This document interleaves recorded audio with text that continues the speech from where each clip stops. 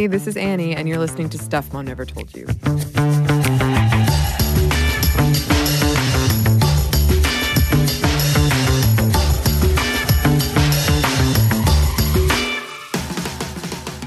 We are once again joined by my good friend, Samantha. Hello. Hello, Samantha, for this episode in our mini-series around trauma and sexual assault.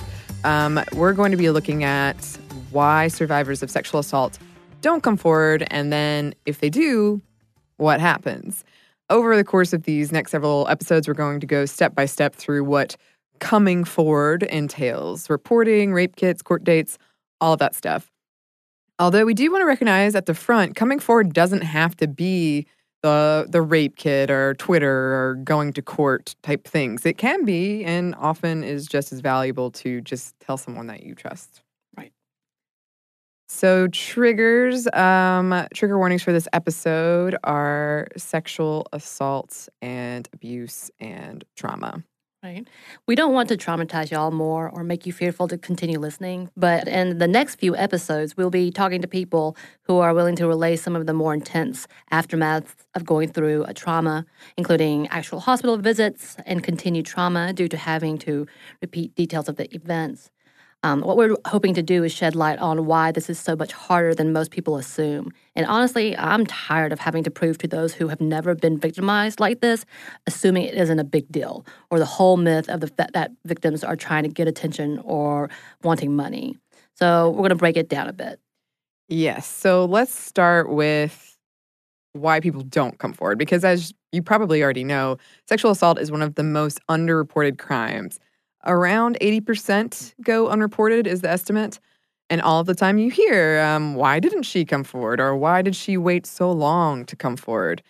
And I hope that this episode will answer those questions. According to the Equal Employment Opportunity Commission, they receive 12,000 complaints about sex-based harassment annually. They estimate that up to 3 out of 4 people who have experienced sexual harassment never come forward. The co-chairman of a commission task force said that instead of reporting, women, quote, avoid the harasser, deny or downplay the gravity of the situation, or attempt to ignore, forget, or endure the behavior. I just wanted to throw this in here because I found it so disturbing, but on college campuses, the first 6 weeks are known as the red zone. 50% of annual rapes on college campuses occur within that time frame. Ugh, wow. Yeah.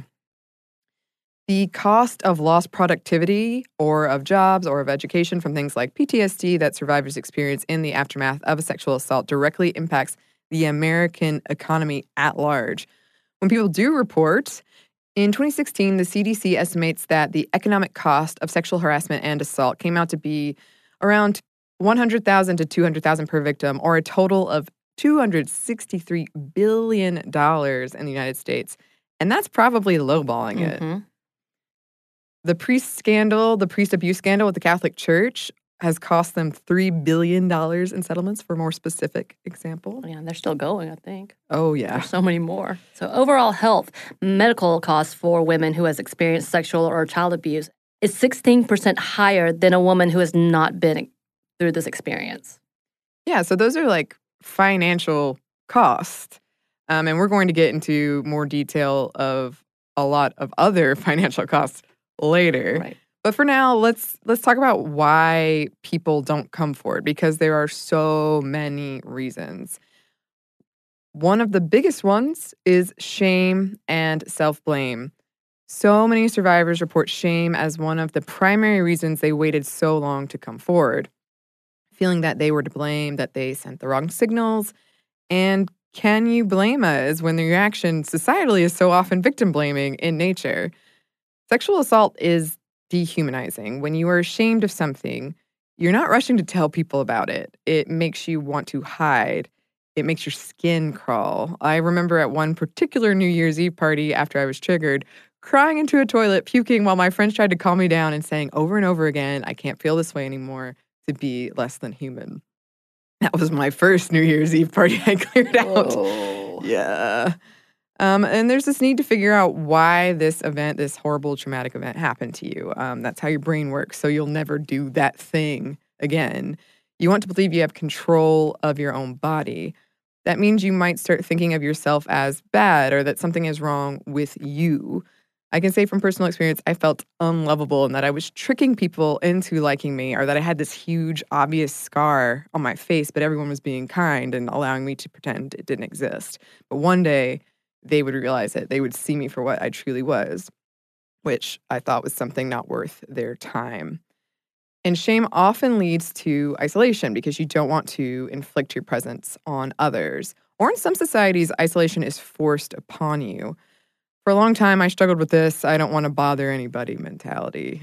Like, they need to reach out to me. Right. And overall, you do feel like you are an inconvenience. Yeah. And that is bothersome, especially because you're like, this is my own problem. I have to deal with this. I did this. That whole Right. mentality. But, for me, having this happen to me or being able to not being okay or being able to let go made me feel like I was being weak, which is a lie. Being strong doesn't mean we aren't allowed to feel emotions and vulnerability. It's not something to be ashamed of, but I know that constantly is in the back of my head because I play to be this, not just play to be, but I hope to be this strong, independent woman who takes care of herself and defends herself, all of those things. But then you have this nagging feeling in the back of your head because you've been victimized or traumatized several times that you are lying and that you're weak and you allow things to happen, as you talked about earlier. And in a book written as a guide to surviving sexual assault violence, it stated 90% of rape trauma recovery is undoing a victim's tendency to self-blame, which is a giant wall individual victims have to scale before they can even start the healing process. And I think that's obvious, a big question. A lot of us don't want to talk about it, and that's the whole part is when you come forward, and we are, again, saying forward, talking to someone, whether it's to get help for yourself or just to be recognized that you had gone through something, it's hard to get there. Because to say it out loud means that something happened to you and you have to acknowledge it and it hurts all over again. Yeah. Yeah. You have to admit it to yourself. So we have a lot more reasons why people don't come forward, but first we have a quick break for a word from our sponsor.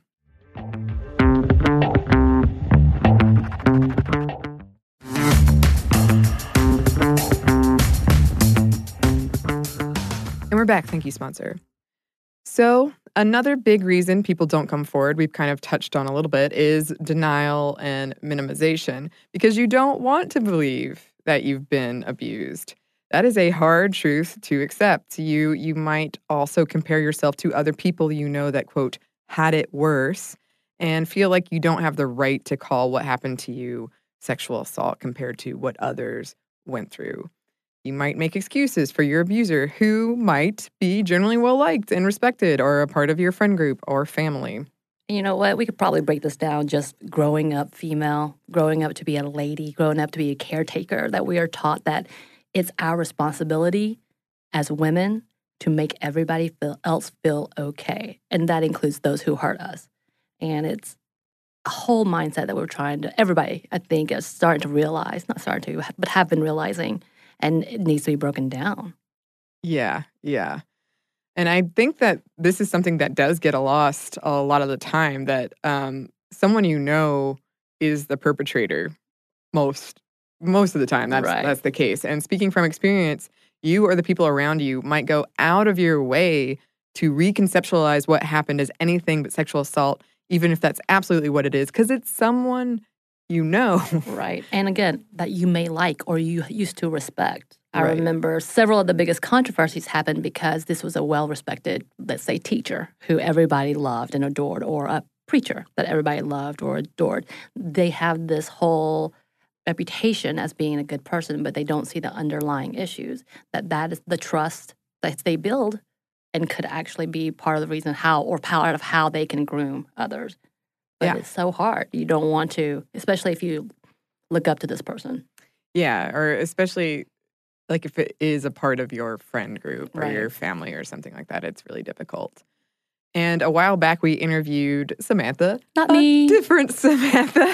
Not me. Two Samanthas, one episode, who worked for 3 years as a prosecutor, and she spoke to this. Growing up, as females, we're always taught about the boogeyman and be careful when you're walking at night or out jogging. And Not that you shouldn't be safe and aware of your surroundings, but really those situations that you hear about or are sensationalized through movies are very, very rare, typically. Not that they don't happen, and they do receive a lot of media attention when they do. But most of the sex crimes that occur are acquaintances or the date rape situations. And I think the more aware people are of that, the easier it eventually is for victims, because as adults, we're all looking for that boogeyman in the woods that's dragging you off type scenario. You'll be hearing more from Samantha. Not me. This other Samantha, and this Samantha, too. Yes. This is going to get confusing really quickly in the future. We also spoke to Justin Boardman, who spent 7 years as a detective in the Special Victims Unit in Utah. He now focuses on trauma-informed training around the country and around the world. He retired early, he told us, from his job so he could specifically do this type of training and teach others about what he's doing and talking about trauma-informed interviewing. And we love him, just to say that. My name is Justin Boardman, and I am a retired police detective from the city of West Valley City in Utah, which is the active suburb of Salt Lake City. I spent 7 years in the Special Victims Unit. During that time in the Special Victims Unit, I was assigned just about 1,200 cases. So if you do the math, that's a lot of cases to burn through, if you will. So those are adult rapes, mostly child sexual assault, child abuse, elder abuse, that sort of thing. So it's a pretty heavy, emotional type of caseload, if you will. So in and of itself, the two words trauma-informed is confusing as all get out. There are numerous amounts of definitions to what trauma-informed means. But I kind of take the general version of everything, which means you are informed about what trauma is and how it presents itself, and you're informed about it. So that's kind of where I go. Most of my stuff is changing the places within the justice system that can be trauma-informed. And you will be hearing more from Justin in future episodes as well. So according to the president of RAINN, which is the Rape, Abuse, and Incest National Network, one of the first questions people ask when they call the hotline is, was I raped? And I can tell you through personal experience, I have heard this so many times from friends and honestly from some of you listeners. Yeah. So, I actually had 2 separate conversations with 2 very strong, independent women who we had to talk out the fact that they had been raped. But before then, they didn't acknowledge that it was and didn't think to see how it was a forced experience. And I've had many moments at looking at different incidents where people realize, oh my gosh, this was a man who was being predatory or being dominant, and forcing himself on me and or not listening when I said no. Right. A meta-analysis of 28 studies looking into women and girls who had experienced non-consensual sex found 60% did not acknowledge that they had been raped. Another study found that 28% of men that had been raped as adults did not identify it as rape. And one reason is this flawed narrative of, quote, real rape, which is a male stranger with a weapon assaulting a woman. Most rapes do not fit that script. A 2016 study out of the UK looking into the 400 cases reported over a 2-year period, not one of those cases fit this idea of real rape. So someone who has experienced an assault that's outside of that, which is most assaults, might think, well, it wasn't that. Yeah, and as you heard Samantha talk about the boogeyman, and many of our judicial system, those who are in the jury, our peers, they also have that mentality, like, okay, so they didn't jump out of the bushes and grab me and kidnap me or whatever, and that is part of the problem, is this whole mindset that if you know them and if it didn't cause bruising or didn't cause some kind of scarring, physical scarring on you, then was it really rape? Because what did you say? How did the conversation go? Yeah, and our laws are a big part of perpetrating this problem. Like we mentioned, in some states and some countries, women can't legally rape someone, for instance, which we know is not true. And a lack of sex ed around consent contributes to this problem as well.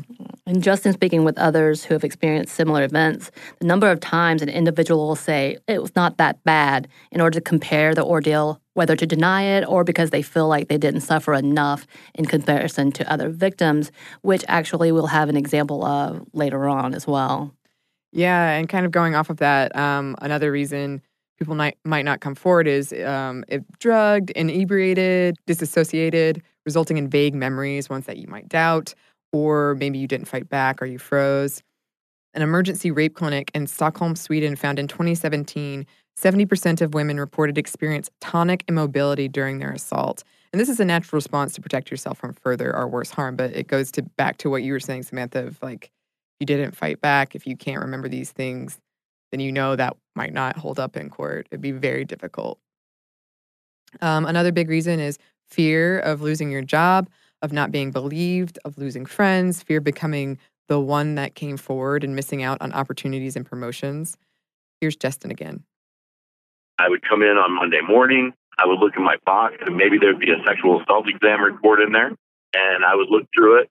And what we'd do is we would call up our victim, and we would say, hey, I just read through your report. I'm sorry this happened to you.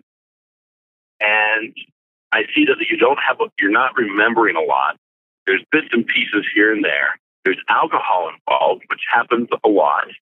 Actually, alcohol is a tool that can be used to facilitate sexual assault. And I go, there's witnesses here. Could you give me a list of all the people that were there? The officers didn't do that. When they're on scene, they got one or two, but there was 20 people there I need to talk to. And can you give me that information by maybe Thursday? Unless you don't want to keep going forward. Well, I was planting all this doubt in their brains, and I didn't know that. And I was putting these huge tasks on somebody who's just been raped, for hell's sake. So I tell them, if I don't hear from you by this date, I'm going to close out your case. But it can be reopened if you feel like you want to come forward later. Well, Monday morning would come around. The next Monday, I hadn't heard from them. So I'd close out their case, refuse to cooperate, case closed. And that was it. Career trajectory altering. That's how economist Joni Hirsch described coming forward. Through her research at Vanderbilt University, she found the existence of something called danger pay. This is pay for performing something hazardous or physically demanding. And Hirsch examined the risk of sexual harassment by industry, age group, sex, and reached the conclusion that women are 6 times more likely than men to experience sexual harassment while working. She also found that women in occupations with lower risk of sexual harassment are paid less, and that danger pay made up the difference for jobs with higher risk of sexual harassment. And there is disagreement about that interpretation, but interesting nonetheless. Very. If you come forward, unfortunately, you might be known as the person that came forward on a micro and macro scale. And this might keep you from getting jobs. Like, this has been documented because you were seen as a complainer. And as I've mentioned, I've never come forward with what happened to me, like officially, but I have spoken out about smaller things. And I've mentioned before I do acting outside of this, and I have definitely lost jobs because I came forward, more in the sense of pushing away a producer that was kissing me without consent, and finding out my job was gone the very next day, or something like that. And Me Too got popularized by white actresses coming forward with that hashtag, women's whose careers were permanently changed or ended. And a lot of industries don't even have a structure in place for you to report as a part of this problem. I had no one I could have gone to with this. And even if there was someone, the system doesn't always protect who it is supposed to protect. Right. And I know we have that same complaint when it comes to racism. Mm-hmm. It is difficult to report because you never know who's going to listen and who's going to take things seriously, and who's actually going to care enough. Another reason people might not come forward is low self-esteem, especially for young girls or those that identify as women. Seeing how women are treated in our pop culture, in porn culture, and just in general in our lives, we see that and we might think, I guess that's okay. Minimization of women's pain, the sacrifice of their well-being for men's pleasure. I could talk about that all the time. Right. And honestly, as a social worker, one of the things that we studied and watched was The Lost Children of Brockdale. I don't know if y'all have seen this, but this is a documentary based in a small town in Georgia, which this outbreak of syphilis happened, and it was a brand new type of syphilis, and they went and through the whole thing trying to find, patient A, patient 1. Patient 0. Patient 0. I got this. Patient 0. And it turned out this huge culture of sexually active kids who are doing parties. And the ages ranged from like 11 to 18. And I remember watching it, and there were several 12-year-old girls talking about losing their virginity and being proud of that. But then when they were asked, did you enjoy it? It got very somber, and the girls were like, no, it hurt. I cried. All these things that were so heartbreaking. But then they were able to scoot that aside and be like, but man, this is what I got for that, and he's popular, and he's so cute. And I'm just like, oh my goodness. Mm-hmm. This is probably one of the most heartbreaking things I've ever seen, because this is what they think sex is. And they think that sex is just something to become popular with, and it's being used against them. And they don't acknowledge the pain in that. They just literally just slid by it. Mm-hmm. And it's just so heartbreaking that many, many people, and many of the younger generations, and when I say younger, I'm talking about 16, 18 and younger, I hope, don't understand about pleasure versus just getting it done. Yeah. And that's a whole other conversation that we should have a talk about. We should. Another part of this conversation is hopelessness or helplessness. If you've seen others come forward and not be believed, then you might think, well, why should I put myself through that? Or in a long-term abusive situation, you might experience what's called learned helplessness. If you have a history of abuse, that will impact your likelihood of coming forward as well. There's generational abuse or re-victimization, continued abuse, observing and normalizing violent and or aggressive behaviors. In some war-torn areas or disaster zones, or a place where order has broken down, there's something called rape normalization that can happen, where women accept it as a part of life. Right. And so here we want to add specific statistics at why the LGBTQI community do not come forward, although obviously many of the reasons are similar. But within the population, we know that the LGBTQI have higher rates of poverty and stigma and marginalization, which actually puts them at greater risk for sexual assault. And some of the statistics from the CDC's National Intimate Partner and Sexual Violence Survey, 44% of lesbians and 61% of bisexual women experience rape, physical violence, or stalking by an intimate partner, compared to the 35% of the heterosexual women. 46% of the bisexual women have been raped, compared to the 17% of the heterosexual women and 13% of lesbians. Then 22% of the bisexual women have been raped by an intimate partner, compared to the 9% of the heterosexual women. And according to the 2015 U.S. Transgender Survey, about 47% of the respondents experienced sexual assault, and in the same survey, 54% have experienced intimate partner violence. It's also important to note people of color have a higher rate of experiencing assault and violence than those who are not. So why does this population not report? Due to the mere discrimination by authorities and even people close to them, they are more likely to not seek help, as it becomes just as traumatic to try to report the assaults. For some, they've already been denied services or help, which again discourages them to report or seek out help. With that, many within the populations believe they will not be believed, which is often reinforced by law enforcement and others in authority, which classify the population as secondary. And some do not come out because they fear being outed. It's not surprising to know that the likelihood of anyone from this community to report an assault is less likely than that of the heterosexual community, but oftentimes are not included within the narrative, which was a big issue within the #MeToo hashtag, which for many in the community, they felt that it left out their voices as it is geared more toward male-female language versus the non-gendered conversation. So there are so many reasons why people don't report. And we touched on some of the big ones, but there's just a lot. Right. And this is why we see something like the hashtag why I didn't come forward go viral. So what happens if you do come forward? We'll get into some of that after a quick break for a word from our sponsor.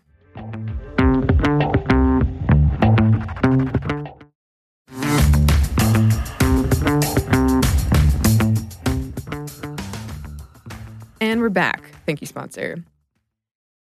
So if you do come forward, as in kind of more publicly than just sharing your story with someone in your inner circle that you trust, then one thing that you can expect is that you and your loved ones might be dragged through the court of public opinion. People are going to dig into your past and the past of everyone around you. This is especially true if, like, you go to court or it's a more famous case. Right. Yeah. Think about the families of prominent cases like Christine Blasey Ford. The people attacking you on social media, calling you names, re-traumatizing you, of the people delegitimizing your experience, which in turn might influence other women not to come forward, like we said. You might be called out by the President of the United States, demanding to know why you didn't come forward earlier, which is what happened to Dr. Ford. Trump tweeted that if it was as bad as she says, charges would have been immediately filed with local law enforcement authorities by either her or her loving parents. I ask that she bring those filings forward so that we can learn date, time, and place. I'm physically nauseous from that statement. But let's take a closer look, because I have heard that on many occasions. And she stated she felt it was her duty as an American citizen to relive these traumas and pain to protect the citizens of our country.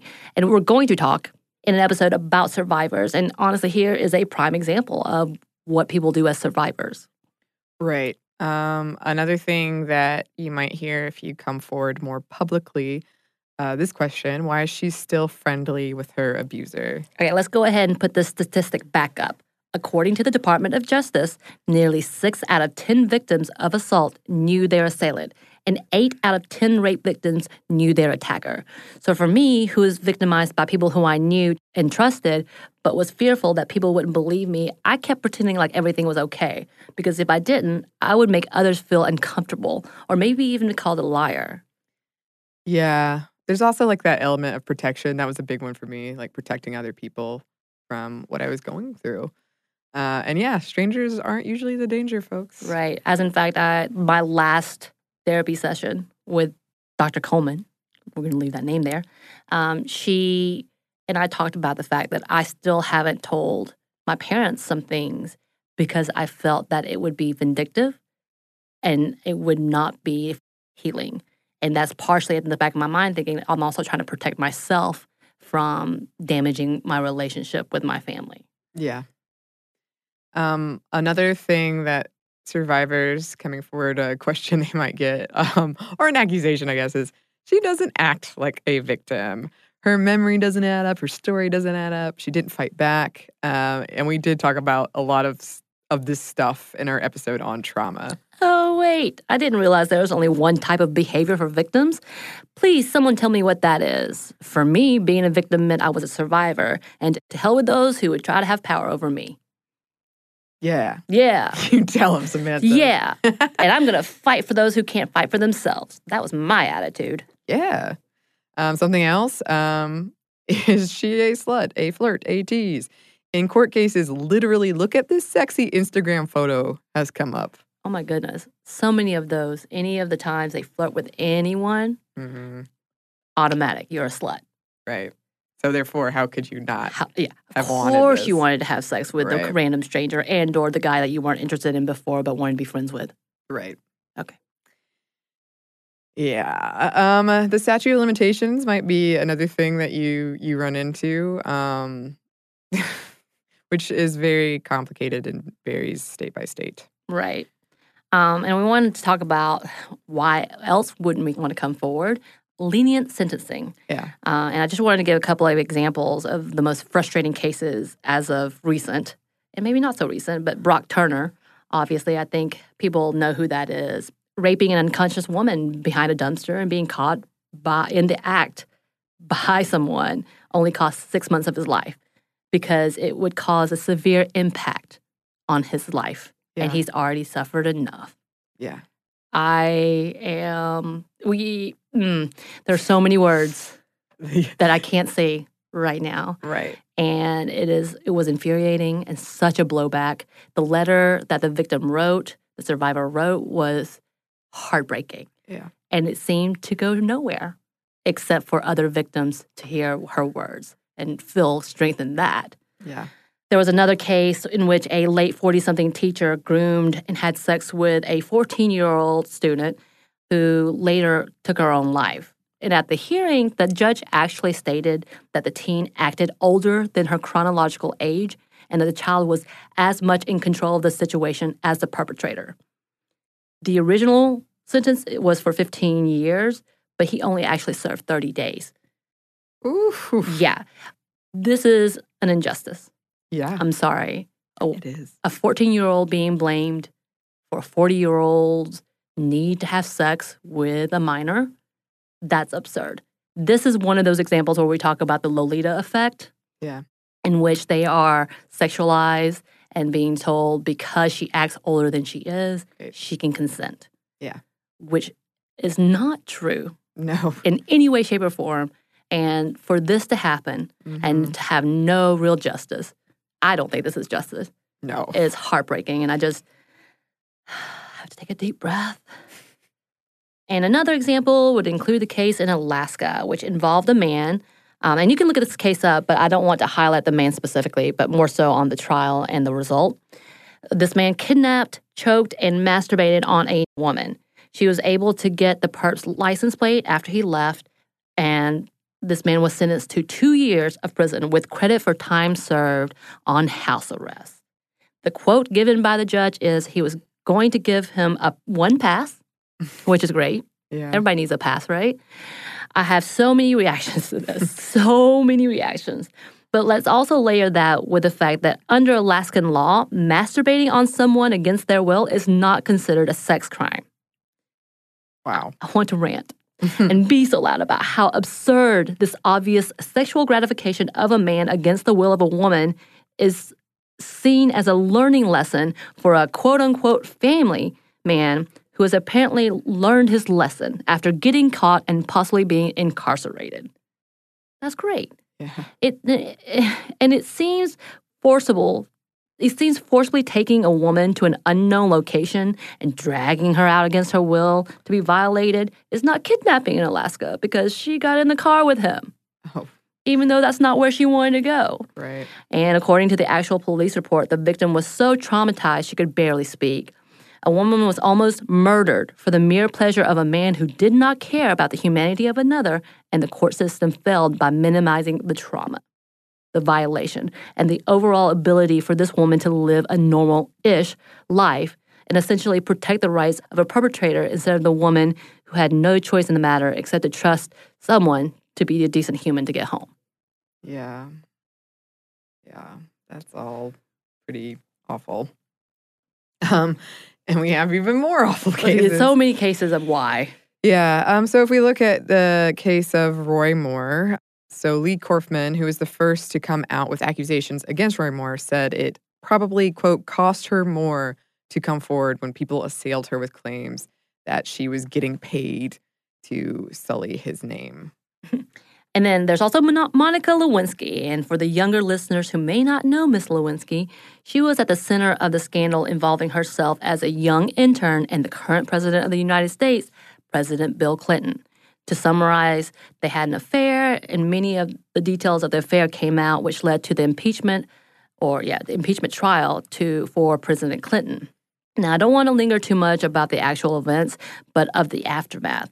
Instead of being an issue of misconduct by the leader of the country, it became a source to demean and humiliate the actual intern, Miss Lewinsky. So much so that even Miss Beyonce Knowles, not too long ago, referenced her as a verb in her song, which Miss Lewinsky corrected by stating it should actually be called Bill Clinton.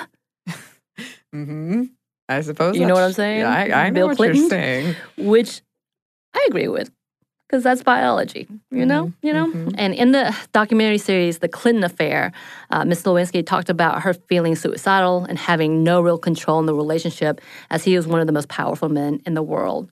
And she finally addressed that she does feel like people have moved on and has rightly so renamed the event from the Lewinsky scandal to the Clinton Affair, which it should have been to begin with. Yeah.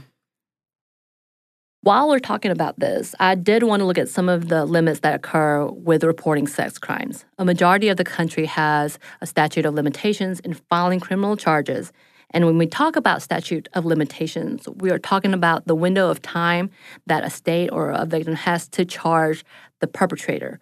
With the focus on DNA evidence, many of the states in the last years have allowed to either extend or pause the statute of limitations when DNA evidence is found in a case.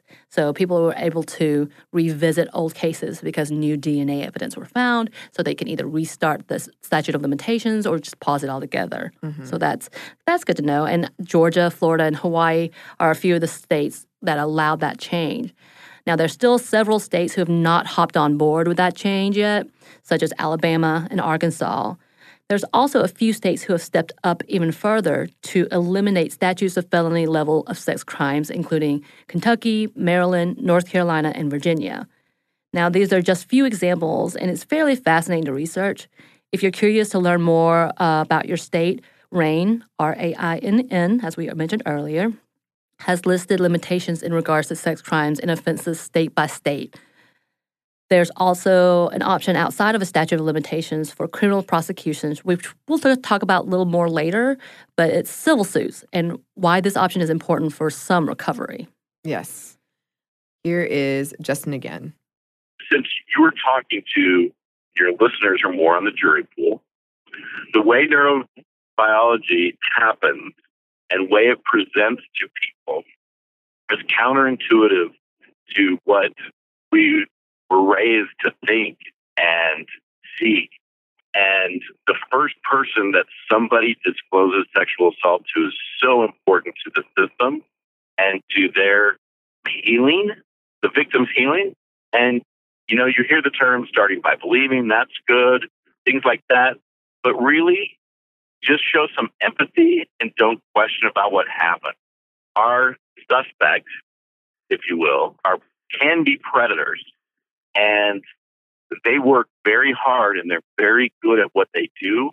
And people think that the victims are lying. They were set up. They were groomed for the most part. And rape is not something that happens in back alleyways often.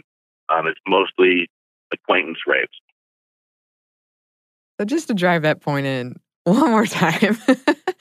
And this about brings us to the end of this episode. But our next episode will be a little different because, like we've mentioned, we spoke with a survivor about her story, and we also spoke with someone who has put a lot of research into rape kits. And we will also be hearing from Justin, this former detective of a special victims unit, and also from Samantha, the lawyer, and also from Samantha, you. Yay, me! Yes. The other one bumbling through the words.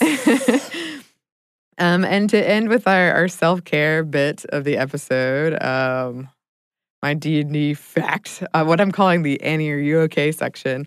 So once we this was pretty early when we were playing, and I was still very new to things. And our dungeon master, who is somebody who works in this office, we always made the foolish decision. Whatever it was, the most foolish, dangerous thing, that's what we did. And one time we encountered this portal that we knew had monsters in it. And instead of proceeding carefully, we attacked the portal with all this magic. And the dungeon master, Tyler, he pauses, he looks down, and he says, "Give me a minute." Because he clearly wasn't expecting us to make such a foolish decision. And he had to get there's all of these books associated with Dungeons & Dragons. One of them is called the Monster Manual. That's where all the monsters are. And he picks it up and he's like, heavy sigh. And we had to fight not one, not two, not three, but 4 basilisk. And turn you to stone. Oh. Barely made it out alive. And did that stop us making another foolish decision almost immediately after? And jumping into the portal? No. You know, Annie, I got those videos of the D&D playing. Yes, she's got videos. And she shared some with me. I'm really excited to watch them. I decided I got to wait for a second because I want to be able to be in the moment to see you in your best.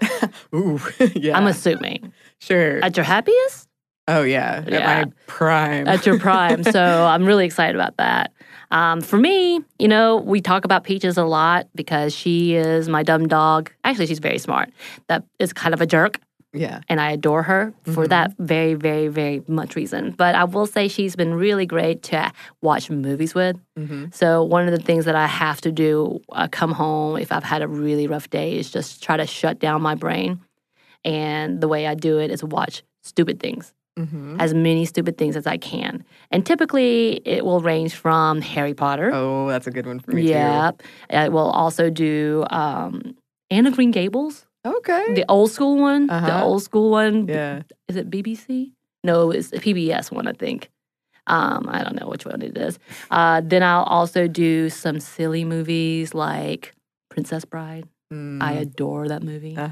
And I usually make Peaches sit in my lap almost while I'm watching these movies. And I turn my brain off, and hopefully I fall asleep. That is one of the best ways I can do things. Just watch nothing. And by nothing, you mean something All the you've seen things. so many times that your brain is just like, all yes. right. I actually took a Harry Potter quiz the other day, and I killed it.